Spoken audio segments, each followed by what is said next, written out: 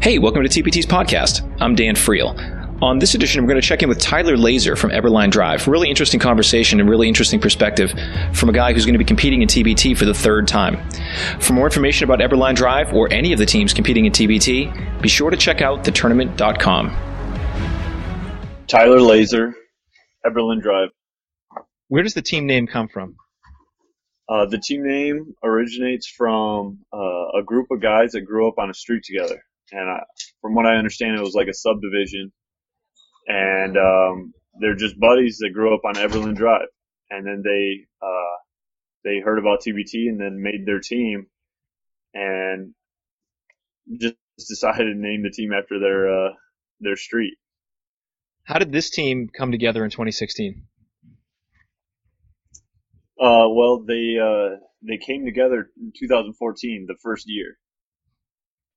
And now it's just developed into something probably completely different than what they thought was going to first happen. Like, because they were a group of buddies, essentially just a bunch of 5'8" white guys that couldn't play. And now it's become like professionals and legitimately contending for the championship. Why are you playing in TBT? I'm playing because, first off, it's a great opportunity to play with really good players. And I'm just a white kid from a small farm town, and what I'm trying to do with my life as a professional athlete, just like nobody does this where I come from. So now when I get the opportunity to play with guys like Von Wafer, who has had, like, in my idea, a dream career, McDonald's All-American, big time college, NBA, like, to play with guys like that, it's just really cool for me being a basketball junkie, So I play because the competition that I desire and the companionship with a team, like playing with quality players that I desire. To me, that's just what basketball is about. What would it mean to win TBT?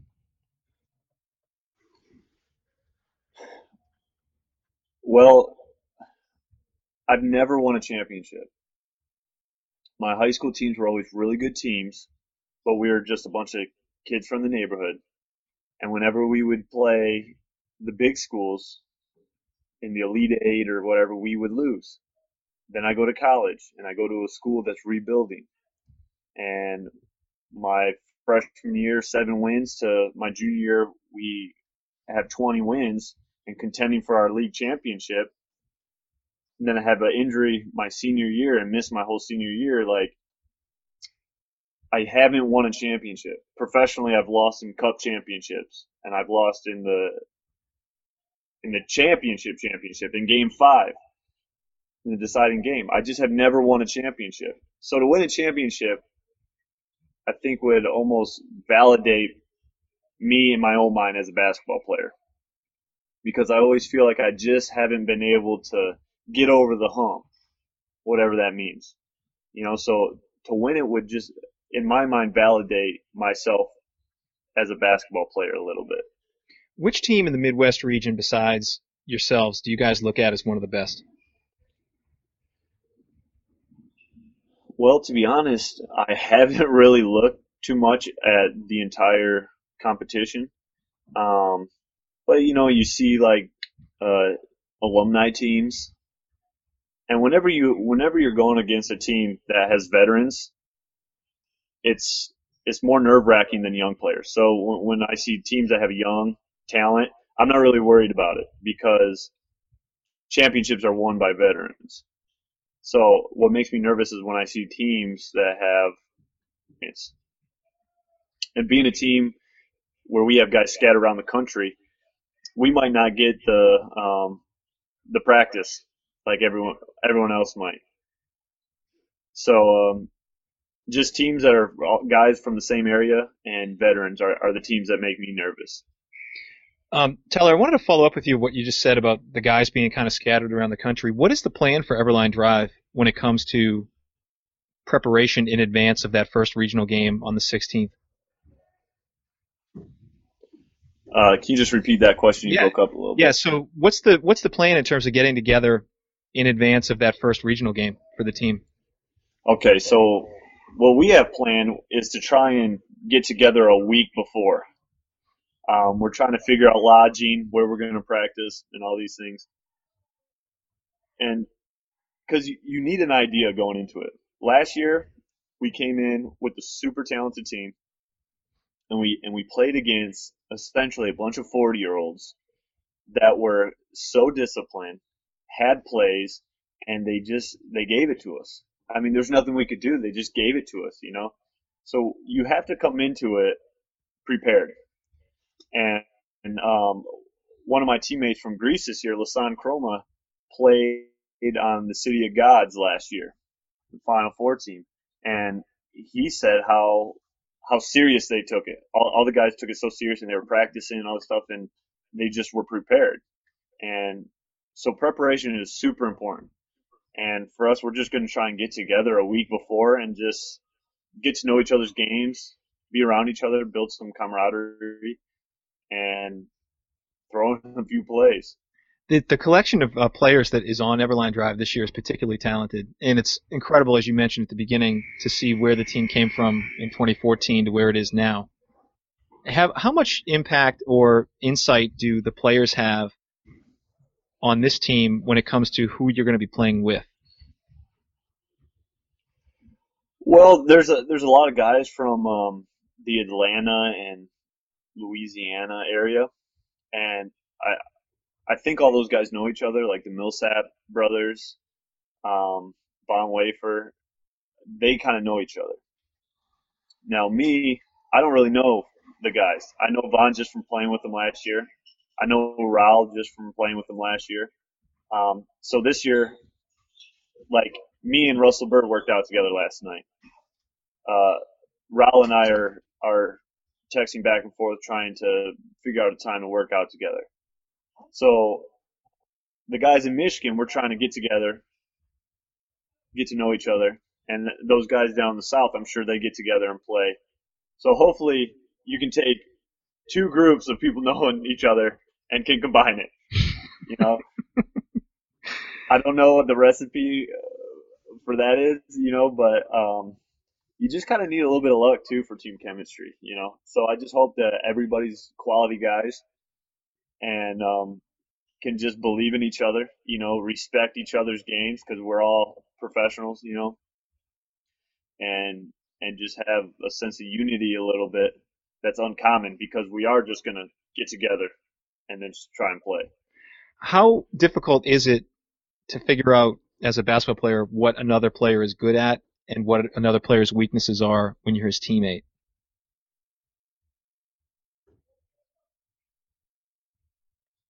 I think I might have broken up there. Did I break up? You broke it. Okay, so I guess the question is, how difficult is it as a basketball player to figure out what one of your teammates' strengths and or weaknesses are? Right. So, you know, honestly, that can come very quickly.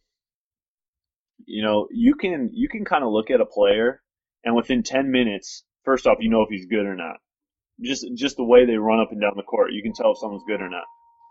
So then people we're a creature of habit. So we want to do what we do well, first and foremost. So you'll see a guy, you can tell by the way their form is, can they shoot? You can just tell by the way they stand and dribble if they can dribble. You know, you can tell their touch, you know, just by things that they're doing around the rim. So you can quickly learn what a guy does well and what a guy doesn't do well. And the thing about veterans is you kind of get over the fact of things you can't do well. And you just cling to the things that you do well. So that's why veterans win championships.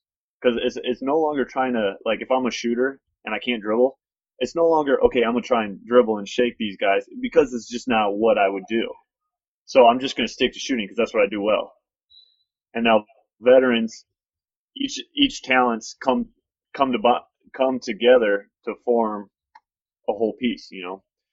And So as a point guard and being a point guard my whole life, I just developed the skills of being able to see what guys do well quickly, you know. And then as a point guard, you're the coach on the floor, so now it's your job to orchestrate and organize and do all these things, you know. So if you have good leaders, good point guards and stuff, I think that a team can come together quickly. You've had a really interesting overseas career. You've played in Bulgaria, where I think you won the MVP in 2015, and then this year you played both in Bulgaria and Greece. How hard has it been for you coming from a smaller school to get that recognition overseas? And do you feel like you've crossed a barrier in terms of your professional development? Yeah, well, you know, this is something I talk about with my agent all the time. You know, sometimes I don't know how much race has to do with it. Being a white guy, I think I had the stereotype of being unathletic and maybe soft. But I used to have these conversations with my coaches in college. Is how am I considered an average athlete when I have the second highest vertical on our team? I have the second fastest full course sprint, and I have the fastest shuffle on the team. How am I considered average? You know, I have a 41.5-inch running vertical. And then you see the NBA combine where 25 inches is the average vertical jump. To me, that sounds highly above average, you know? So I do think that there are struggles from coming from a smaller school just because on paper, if you see a guy from North Carolina and you see a guy from Eastern Illinois, you're just going to automatically think the guy from North Carolina is better. And that's not always the case, you know? So then coming from missing my senior year from a back injury, I don't know if people are nervous if I'm healthy or not. But then I just want to always say, look at my stats. When I'm part of the 50, 40, and 90 club every year, you got to say, well, this kid might have a little game to him. And it just, you know, it takes a little bit of luck.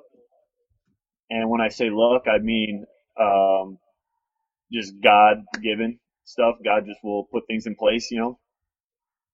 And it just takes a moment of that luck to really snowball your career. And those things can happen in high school for someone. They could happen in college, or they could happen in a good year professionally or a good game professionally. You see it all the time. Guys that are role players on championship teams all of a sudden get major contracts because they put together a couple games in a row, you know? So, you know, I just have to keep performing and playing my game, and I just believe that it will work out, you know. But it is hard remaining patient.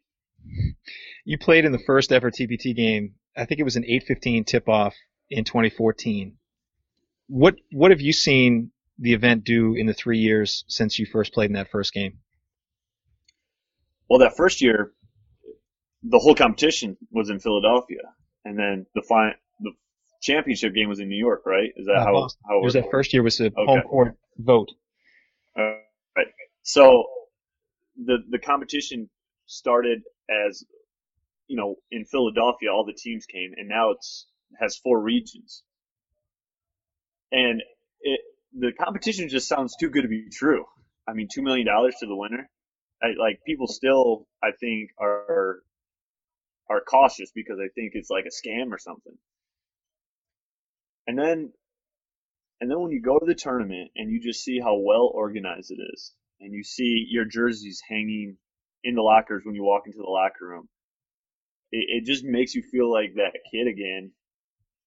You know, first off, gear. Everyone loves getting gear, and the gear is quality, and the whole competition is just a quality competition.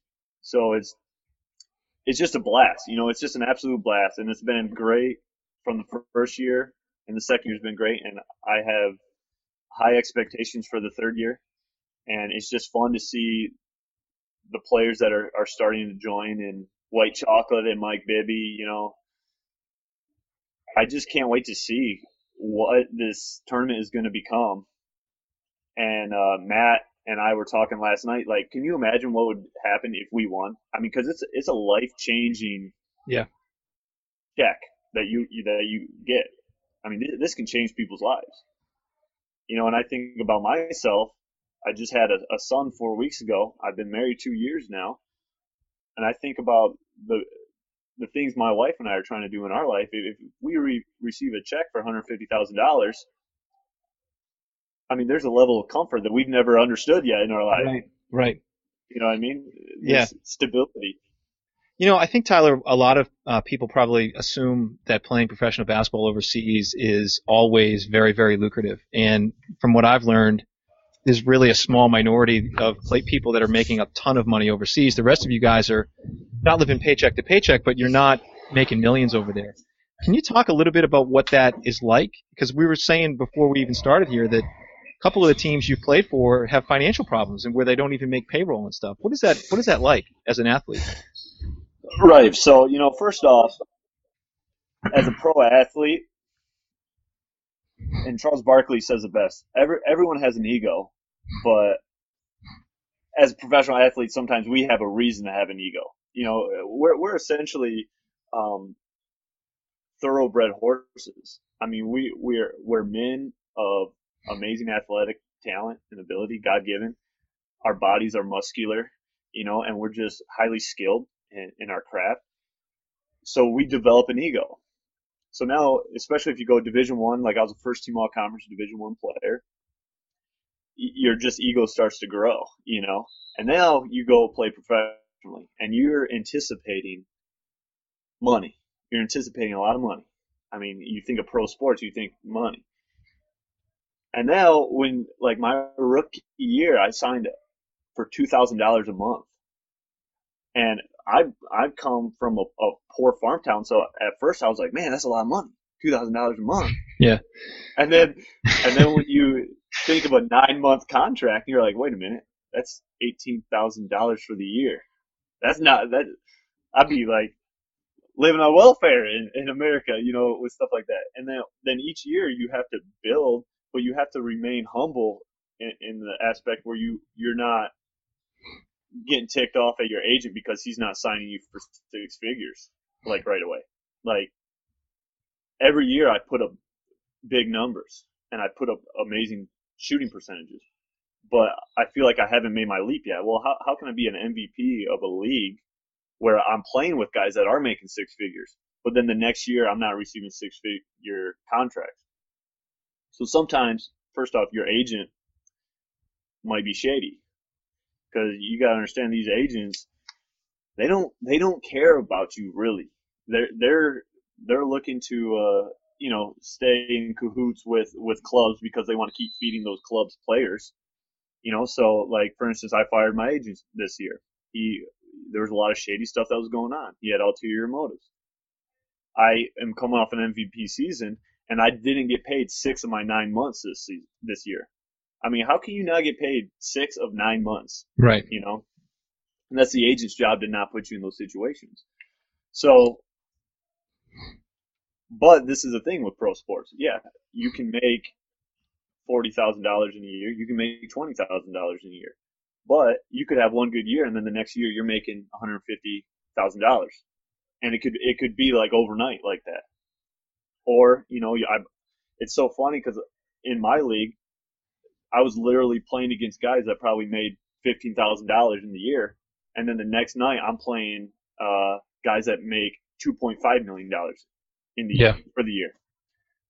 And obviously everyone wants to make money, but you have to have that patience in your career to know, like, if I first off, if I believe in myself and I keep going, it can work out. Because sometimes guys get frustrated and they quit.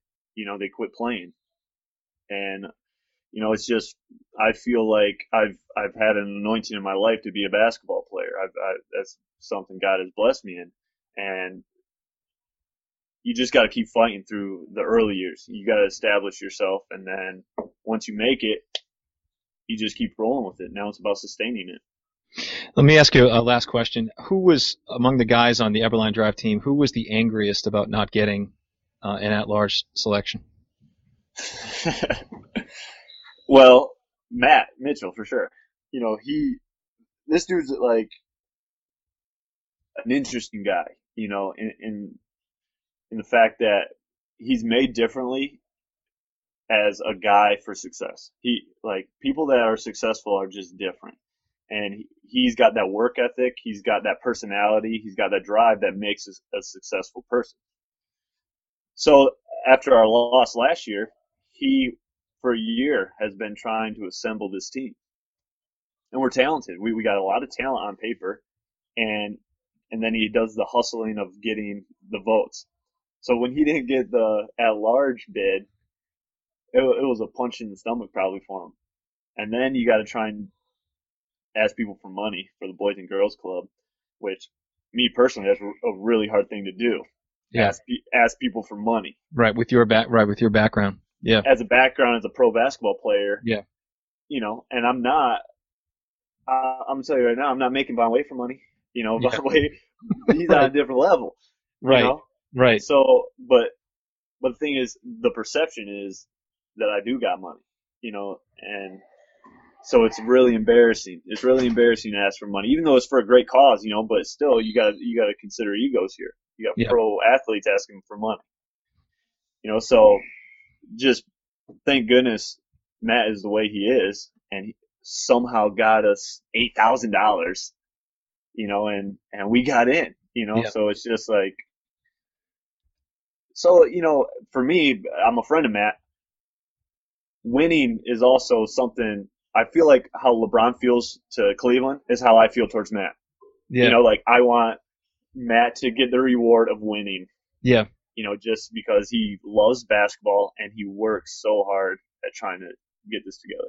Well, I'm thinking, like you said, I mean, the Big Brothers Big Sisters is a great cause. A lot of money was raised, but it is an interesting dynamic to have raised that money. And I think it was particularly impressive to me that Eberline Drive was the team that raised the most money out of any team that was competing by a long shot. It was just really an awesome thing to have seen. Listen, I want to wish you good luck in Chicago. I know you guys will be playing hard and hopefully get plenty of time to practice in advance. I really appreciate your time, Tyler. Yeah, thank you. I appreciate this. It was All right, fun. Thanks a lot, and we'll touch base soon. Okay, talk to you soon. Bye-bye.